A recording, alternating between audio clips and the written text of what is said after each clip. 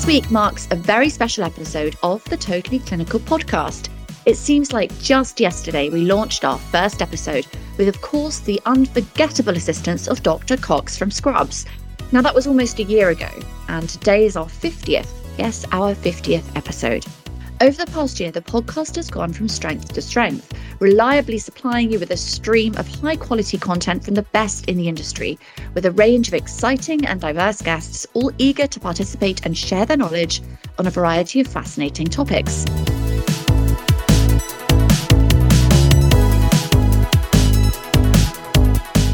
So fittingly for Totally Clinical's 50th episode, I'd like to welcome Gary Hughes, our CEO, back to the podcast. This week, Gary is going to expand on Techro's vision as a company that is leading the way when it comes to the topics that make a real difference. Welcome back, Gary, to the podcast, and thank you for joining me for this landmark episode. Let's start by talking about trees. Now, Techro recently partnered with One Tree Planted, a non-profit organisation focused on global reforestation. Could you explain more about this and why it ties in with Techro's core values?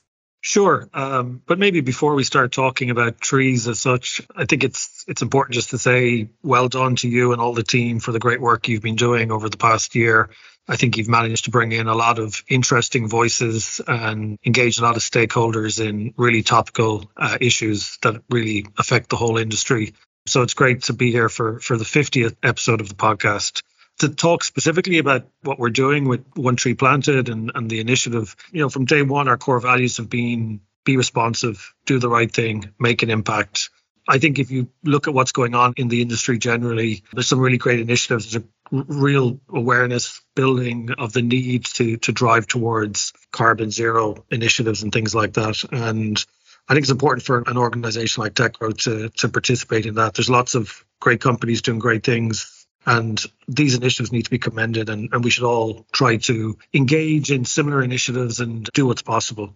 Specifically, what we're doing at One Tree Planted, I think there's a real visceral connection between the idea of planting a tree and paper. And I think for us, it was important, it aligns very much, as I said, with our core values, but also with the products we're building, the infrastructure, the digital infrastructure we've created, the connections that facilitates, that really, it does remove the need for paper. And I think it's a nice fit for us to be able to almost present a digital first approach, which can really benefit the industry in lots of different ways, but also that the work we're doing correlates nicely with the planting of trees and that drive towards carbon zero.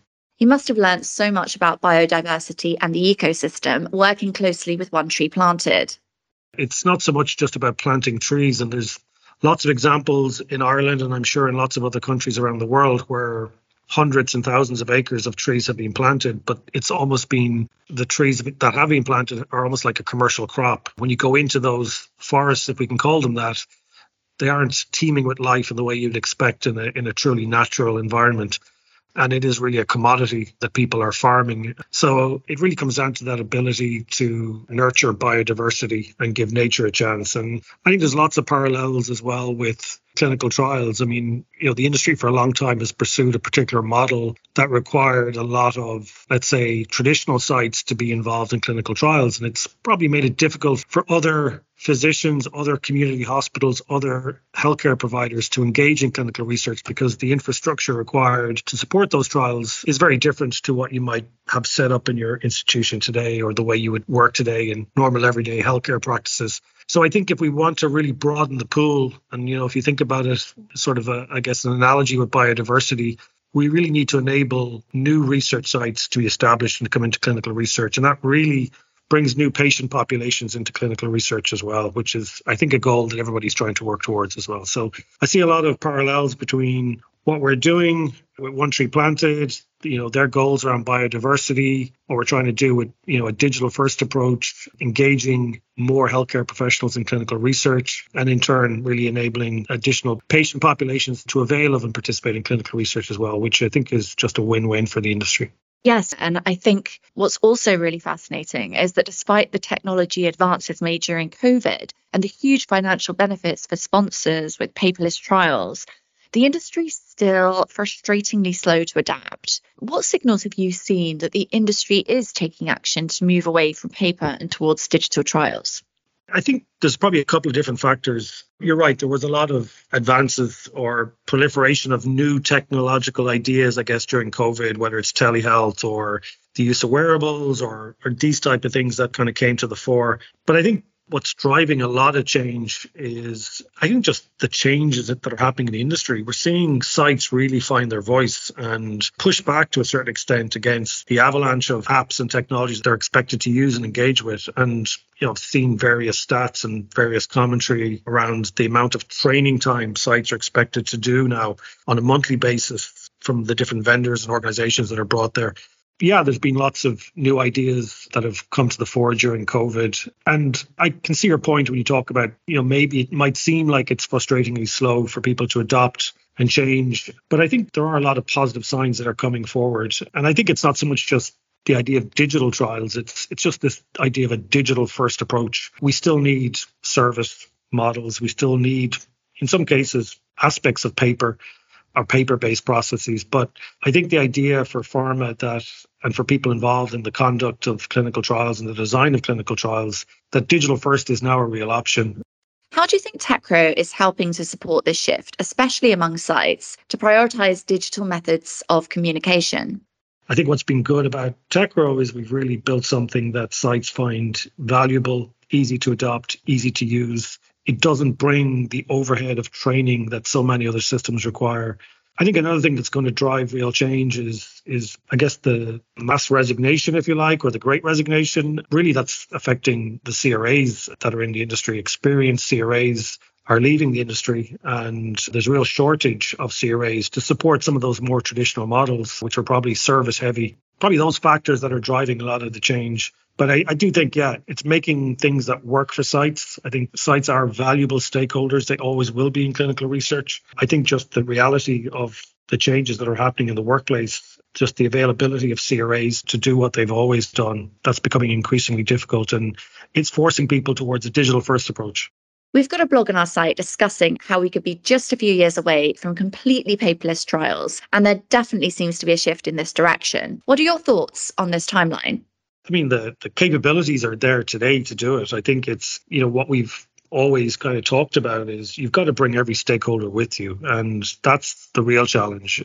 So, yes, we could go paperless tomorrow, but I think it's just making sure that we engage and move at a pace at which everybody can adopt. In some cases, you have to force that pace a little bit. In other cases, you've got to show people the art of the possible. But I do think it's a realistic time frame to expect sort of real change. And it's not so much the word paperless that's important. I think it's this idea of digital first and the new approaches, the new models, the new types of trial design that will become possible, the ability to engage new types of research sites into clinical research, to broaden the net, to expand access to more patients. That's what will really drive the adoption of a digital first approach. I think in doing that, I think we'll see less of a reliance on paper or a heavily service-based model to make clinical trials work. From a social perspective, Techro is an advocate for diversity, and many of our podcast guests have represented different points around diversity, equity, and inclusion. Can you talk about why this is important? I think it's very important for Techro and for the industry as a whole, that instead of simply forcing statistical study populations to reflect, traditional demographic categories, we can make trials truly inclusive and invite all people so that the resulting patient populations are reflective of all facets of our society, cultures, and so on. We talk about expanding clinical trials, expanding the pool, reaching more patients. It's really important that people factor this into their planning, whether it's into trial design, whether it's into site selection, whether it's into the conduct of various visits and things like that. And also some of the patient-facing materials that we use so that we're really successful in creating a more inclusive, diverse patient population into every trial. I came across something I think one of our colleagues had mentioned, and it's diversity is inherent. Inclusion is a choice. And I think it's a really nice way to put it. I think we've got to think about what does inclusion really mean and what are the things we need to do as an organization or as a platform or as a technology or as a service provider or as a pharmaceutical company sponsoring a trial to make this, happen. And it was great for Techro, I think we've led the charge in some respects. It was great that we were able to work with the Centre for Information and Study on Clinical Research Participation to facilitate an advisory meeting amongst various patients and community members. It's really helping us to inform clinical study staff and industry on, considerations and best practice to engage, the LGBTQ plus community, but also to optimize clinical trial experiences for everybody into the future. So it's been great to be part of that debate and that discussion. And as I said, I think Techro's played a really leading role in bringing some of these things to the fore, engaging these different communities to really understand the challenges, to overcome some of the barriers, and to really, as we said, point out best practice in terms of how to make a more diverse, inclusive clinical trial possible. Now, Techro is a real champion for sites. Last year, we launched Techro Powered, a community for research sites to help with their day-to-day burdens. And earlier this year, we teamed up with the Society of Clinical Research Sites, that's SCRS, as a global impact partner. Now, this podcast has seen many site guests sharing their perspectives. Why do you think it's so important to highlight the role of sites, and what impact do you think Techro's had? I think we've always been very much site-centric in the design of our platform, the approach we've taken, our views on where the industry needs to go. And basically it comes back to the physician, the investigator. They're still a key stakeholder in a clinical trial, not just for the sponsor, but also for the patient. I've said this many times before, the doctor-patient relationship is very important. They're very much the trusted advisor. They're the people we look to when we're in those moments of doubt or uncertainty, when we're faced with a diagnosis or a condition. And I think that sort of connection is really important to patients. So we've always kind of taken the view that to be patient-centric, you first of all have to be site-centric. It's also about what we've talked about throughout this podcast, bringing more physicians and healthcare professionals into clinical research. That doesn't mean every doctor has to be an investigator, but every doctor should be able to facilitate a patient's queries about what treatment options are available, potentially become an investigator, potentially refer a patient into a trial, or potentially participate in the clinical trial in some sort of new ways, an extension of a research site where you're able to support the patient closer to where they live. So I think it's hugely important. Now, staying on the subject of sites, we've had a number of guests on the podcast talking about the overwhelming effect of too much technology. This can have the opposite effect, burdening site staff rather than helping them. What are your thoughts on this? I still believe that to be patient-centric, you have to be site-centric. But also, to be site-centric, you've got to create the tools, the platforms, and so on that really makes it possible for clinical trial sites to be successful. There's no point giving people 10 different technologies because, in theory, they should all increase the speed or reduce timelines, etc. If people use it. I mean, we've got to, first of all, create technology that sites are able to and willing to use. And we've seen a lot of technologies that haven't succeeded simply because it's too difficult for the site. It takes them away from the point of care. It takes them away from their typical working model. And we've really focused from day one pretty much on making technology work for the site, making it fit in a very seamless, frictionless way that it doesn't require training. It's simple UX, it's intuitive. It mirrors in many respects everyday technologies that we all use and know and rely on. And it's bringing that type of thinking, that type of design thinking into clinical research to enable sites to be successful, to enable more sites to be created, more physicians, more healthcare professionals to engage in clinical research. And I think that's where the benefit will come to the industry and ultimately to patients. We had Grayson from Centricity Research discussing this issue on the podcast recently. Yeah, it's a great point because it's easy to make an argument for a piece of technology if it improves the lives or the efficiency or the performance of one stakeholder. It's very difficult to bring all stakeholders forward. So you've seen over the years some very successful companies, some very successful technologies, but really they only work in one stakeholder. So something that might work, for example, across an enterprise like a pharmaceutical company and how they perform certain tasks. There's lots of good examples of that out there where that works, but it doesn't necessarily work for research sites and vice versa. I think the real challenge is how do you make it work for all stakeholders and how do you bring all stakeholders forward on this sort of technical journey or this digital journey that we all want to pursue and go on, because we can see the benefits if we can get to a digital first or a paperless approach. Everyone's kind of clear on what those benefits will be, but it's the challenge is the path you take and the technology you adopt to help you get there. So, yeah, you can see why sites struggle with technology, why sites roll their eyes when the prospect of another technology is being foisted upon them. And I think we've really tried to take a very different path. It's really, how do you make it easy for sites to be successful in the conduct of clinical research? The technology itself is it should be secondary. It should be almost invisible in some respects. We really want to optimize that patient-doctor experience, that they are successfully able to participate in, conduct the clinical trial. And that's really what it's about. Now, looking to the future, what most excites you when it comes to TechRo and making an impact?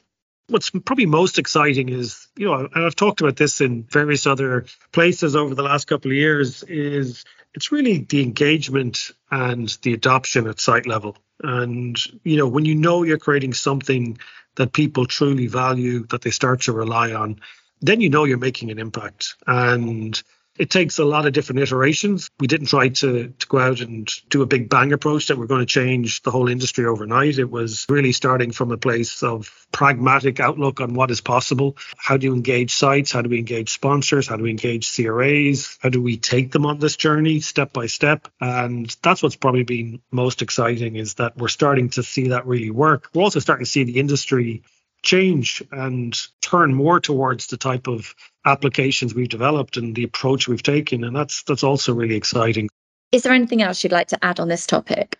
I think master protocols is a huge opportunity. And I think TechRo can really unlock the potential of a master protocol design simply by the approach we've taken, the communication capabilities in the platform, the distribution, the digital engagement capabilities that are there. And that's just one of many opportunities that I think we can start to see and that our customers are starting to see as well, which is really good. And that's your dose of Totally Clinical. You can download our podcast on Apple, Spotify, and Google. Please subscribe and leave a rating and review so more people can find the show. See you on your next visit, and remember to bring your friends. Thanks for listening. Goodbye.